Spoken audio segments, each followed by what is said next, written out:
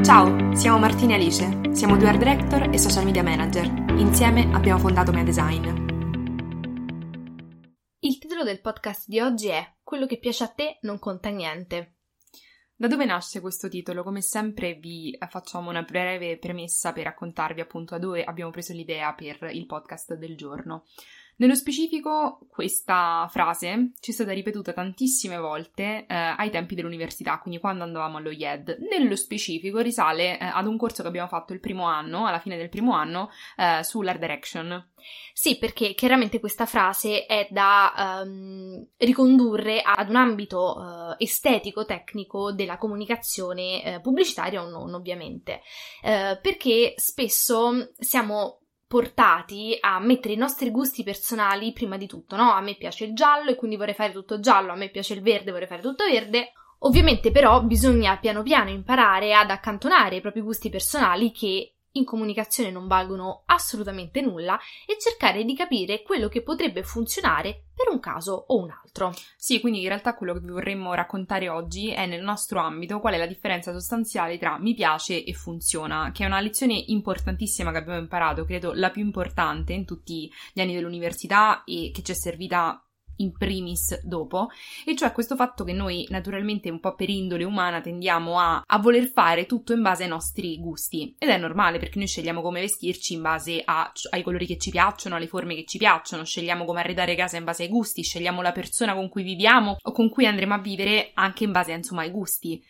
Eppure c'è un ambito che è quello della comunicazione, ma come sicuramente tanti altri ambiti lavorativi, dove quello che piace al singolo non è importante. Ciò che è importante è ciò che piace al target a cui poi quel prodotto o quel servizio verrà venduto, e che quindi va preso in considerazione al limite il loro gusto, e che quindi va fatto un discorso molto più ampio. Quindi non è più il mi piace alla persona che commissiona il lavoro, ma il funziona per tutti.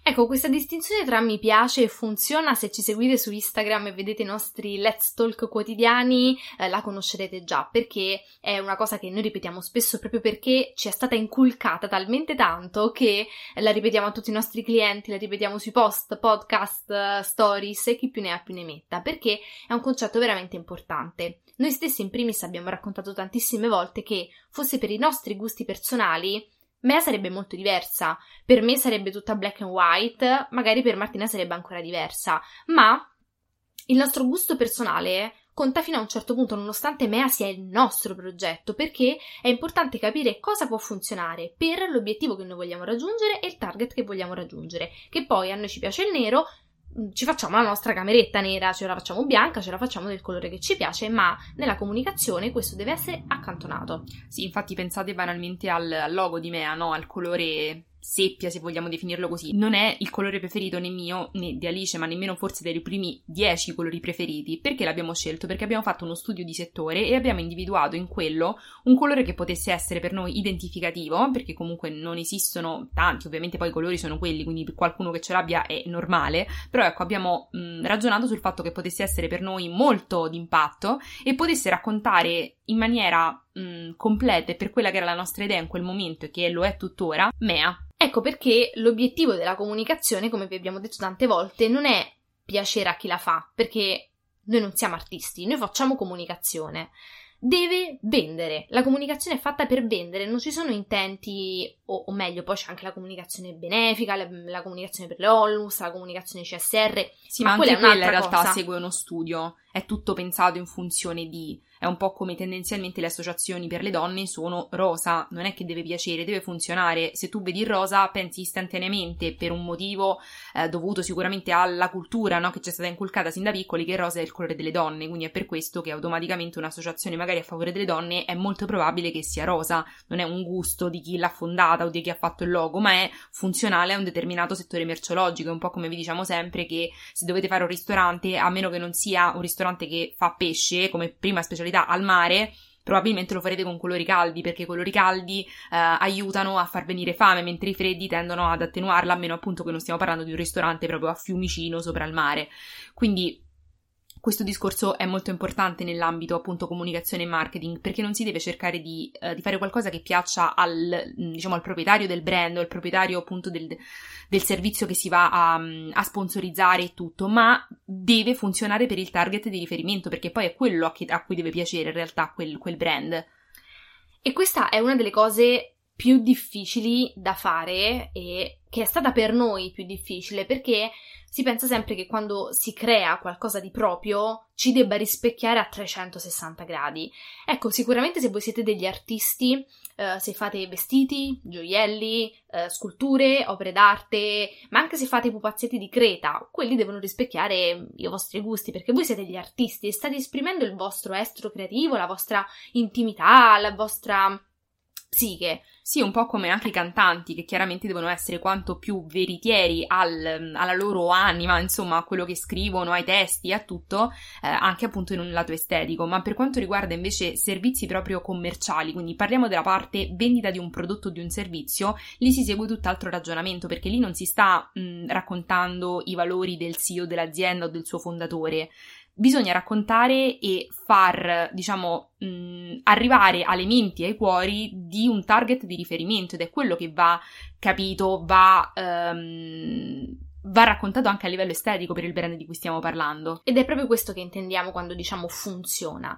Alla base del funziona o non funziona c'è un approfondito studio del target. Si prende il target, non lo so, 15-18 donne con i capelli biondi. Dico una cosa a caso, ok, cosa piace a queste donne? Cosa fanno dalla mattina alla sera? Che programmi guardano? Che musica ascoltano? Che amici hanno? Che cosa mangiano? Dove comprano? Eccetera, eccetera, eccetera. E quella comunicazione, se deve far leva su quei responsabili di acquisto, e quindi coloro che apriranno il portafoglio e vi pagheranno per il vostro servizio o per il vostro prodotto, devono reputare quella comunicazione wow, meravigliosa. Poco importa che l'ha fatta un pubblicitario uomo di 50 anni che probabilmente odia quel tipo di comunicazione, dice, cioè, ma Dio mio, che scatole, ancora questi colorini, ancora queste bamboline, ma come se noi dovessimo fare una pubblicità o una campagna di comunicazione social per Pampers. È ovvio che la comunicazione non sarà mai nel nostro stile, ma perché non deve arrivare a noi, deve arrivare alle neomamme e ai neopapà che dovranno comprare i pannolini. Ecco, questo è lo switch che bisogna fare e che, se siete in questo mondo, vi renderà dei bravi comunicatori. Questa è sicuramente la parte più complicata con cui ci troviamo a, discutere molto spesso con il cliente, perché è veramente difficile far capire che non bisogna mettere i propri gusti in quello che si sta creando, ma la propria essenza, e l'essenza va lavorata anche in base a una serie di fattori, perché, non lo so, prendiamo Michelle Hunziker e Guvi, che probabilmente conoscerete tutti. Questo brand è molto allegro, no? Solare come lei, magari però il colore preferito di Michelle Hunziker è il grigio, ma un brand grigio non funzionava in quell'ambito, quindi così naturale, così frizzante. Lei non avrebbe potuto fare Guvi grigio. Guvi necessariamente, essendo un brand appunto che ha come valori la giovinezza, comunque l'essere naturale, la solarità, insomma tutti elementi positivi, non può avere un colore morto, triste, che comunque porta a un universo valoriale un po' freddo, che è quello magari delle macchine o della tecnologia. Necessariamente doveva avere una palette, insomma, tra il pastello e i colori primari più accesi.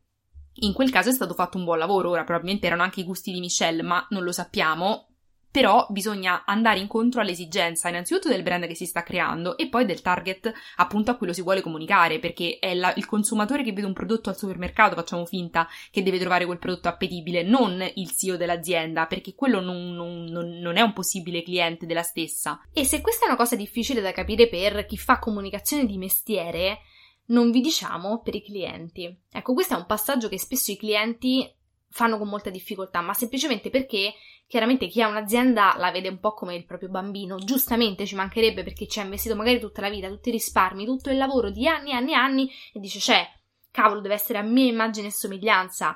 Però è un po' come i figli, no? Bisogna lasciarli liberi di essere quello che sono veramente, quindi non è detto che l'azienda rispecchi i gusti di chi l'ha fondata, ma a meno che non siano persone molto molto aperte a livello di vedute, soprattutto sulla comunicazione, se no è molto difficile, fargli fare questo passaggio. E noi dobbiamo dire, abbiamo avuto diverse esperienze di questo tipo e c'è stata una lunga fase di convincimento e soprattutto di portare il cliente a comprendere quello che noi intendevamo. Esatto, anche perché molto spesso si crea la situazione dove tu proponi qualcosa al cliente e il cliente ti dice: a me questo colore non piace, a me questo font non piace. Tu cerchi di spiegargli perché secondo te funziona e da parte sua c'è la classica domanda: ma a te piace? E noi ci troviamo in difficoltà a volte, perché ovviamente poi dipende anche quanto è il grado di, intimità e confidenza con il cliente, perché ovviamente la mia risposta a primo impatto con un'amica sarebbe: ma non importa a nessuno quello che penso io, ma nemmeno quello che pensi tu, deve funzionare in base a determinati standard e parametri. Ed è per questo secondo me che uno si affida a un professionista, perché non deve soltanto smanettare su Illustrator e su Photoshop, quindi i programmi che noi utilizziamo quotidianamente per realizzare i contenuti che facciamo per i vari clienti, ma è fondamentale perché serve una consulenza, no? Tu ti affidi a un professionista perché sa delle cose che tu non sai, come ad esempio il fatto che se ti dice che funziona è perché probabilmente avrà tenuto in considerazione una serie di fattori che non sono il piacere, perché il piacere è fine a se stesso, una cosa dura nel tempo non si è bella perché ormai è stato fatto tutto, tutte le cose belle sono belle, ci sono cose brutte, insomma nessuno può pensare di aspirare alla cosa più bella del mondo, ma puoi fare la cosa più giusta per quello che è il tuo settore, il tuo ambito, eccetera, e questo vale molto di più di una cosa bella o che piace al cliente stesso. Ecco, la nostra opinione in quanto professioniste, come quella di tutti i professionisti che lavorano in questo ambito, è importante quando riguarda il funziona o non funziona. Il nostro gusto personale è totalmente bypassabile, è per questo che rimaniamo un po' spiazzate quando il cliente ci dice o ci chiede se ci piace, perché se ci chiedesse voi cosa ne pensate o secondo voi funziona, capirei, potremmo parlare ore e ore e ore e raccontargli perché secondo noi funziona, però questa cosa del gusto personale non ci riguarda assolutamente, perché in quel momento noi non siamo Martina e Alice, ma siamo due professioniste della comunicazione che stanno lavorando per portare il tuo brand ai massimi livelli che può raggiungere e a piacere al target di riferimento e a cui banalmente tu vuoi vendere quel prodotto o servizio. Ad esempio pensate nel mondo del lusso a Philip Lane, no? Io e Alice, come diciamo sempre, siamo amanti del mondo del lusso, quando possiamo, insomma, con sacrifici ci leviamo qualche sfizio e comunque siamo affini a molti brand. Philip Lane con noi non c'entra niente, vi parlo proprio a livello di gusto estetico, proprio a livello di personali, a me non piace, ma io non posso dire che Philip Lane non funziona, semplicemente sono io fuori target, quindi se quello fosse il mio brand, io ti direi che se mi chiedessero ti piace il logo? No, non mi piace, ma funziona? Sì. Funziona perché vende a un determinato tipo di persona che non sono io, ma questo non significa che io non possa avere un'azienda che non venderebbe a me. Uno deve fare uno studio di mercato e deve cercare di creare un prodotto o un servizio che serva, cioè io vedo che c'è una mancanza, ok, creo un'azienda, un brand che vada proprio a risolvere i problemi e le esigenze e i desideri di una determinata nicchia di mercato, prendendo un determinato posizionamento.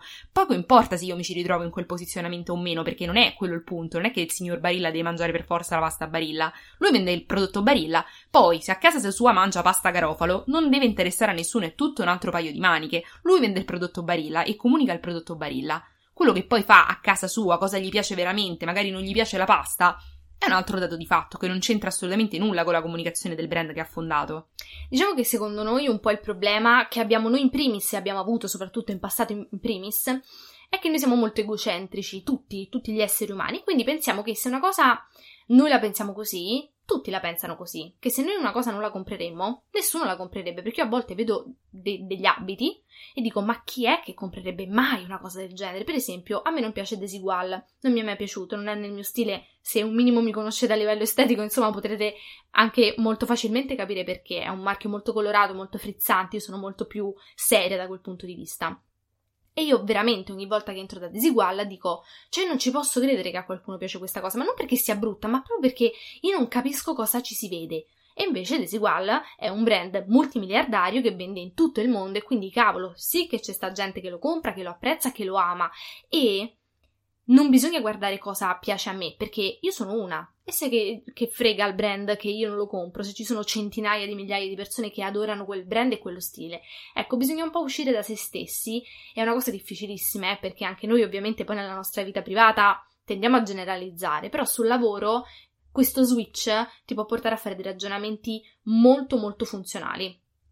Sì, poi c'è anche da dire che questa è la parte più facile per quanto riguarda logo e estetica di un brand. Per noi, per esempio, questo discorso di differenza tra mi piace e funziona riusciamo a riscontrarlo difficile ancora per quanto si tratta, ad esempio, di trovare un'idea per una campagna di un brand. Lì è molto difficile perché non si parla di una cosa oggettiva, perché un colore io vi so dire se per un ambito funziona o no. Poi chiaro va fatta una ricerca specifica, però così a primo impatto, se qualcuno di voi adesso ci facesse una domanda del tipo ma secondo voi posso aprire un brand, non lo so, fucsia per parlare di macchine? Io a primo impatto ti dico no. Poi possiamo essere di rotture, quindi fondare tutto un altro, diciamo, tono di voce per quel determinato filone e ok, ma a primo impatto ti dico no, secondo me non funziona. Ma su questioni un po' più, diciamo, meno evidenti, come ad esempio appunto quest'idea per questo brand funziona o no, lì ancora ci troviamo in difficoltà, poi lo riusciamo a fare e devo dire comunque con buoni risultati sempre, però lì ancora è tosta perché comunque distinguere qualcosa che pensi tu possa funzionare dal funziona veramente è tosta. Poi ovviamente gran parte di questo lavoro è scommessa perché non c'è una certezza su niente, perché cioè non la psicologia delle persone è imprevedibile, quindi una cosa che magari è funzionata l'anno scorso e il prossimo anno non funziona perché, non lo so, qualunque motivo, un po' pensate alle campagne durante la pandemia, il panico, durante il lockdown, c'erano campagne in televisione di brand che ti invitavano ad abbracciare le persone, no? Quindi voglio dire, una cosa che è funzionata e nel momento in cui l'hai pensata, magari 6 mesi dopo quando vai in onda in televisione non funziona più, quindi lì è un discorso un po' più complesso. E infatti bisogna costruire con il cliente un enorme rapporto di fiducia.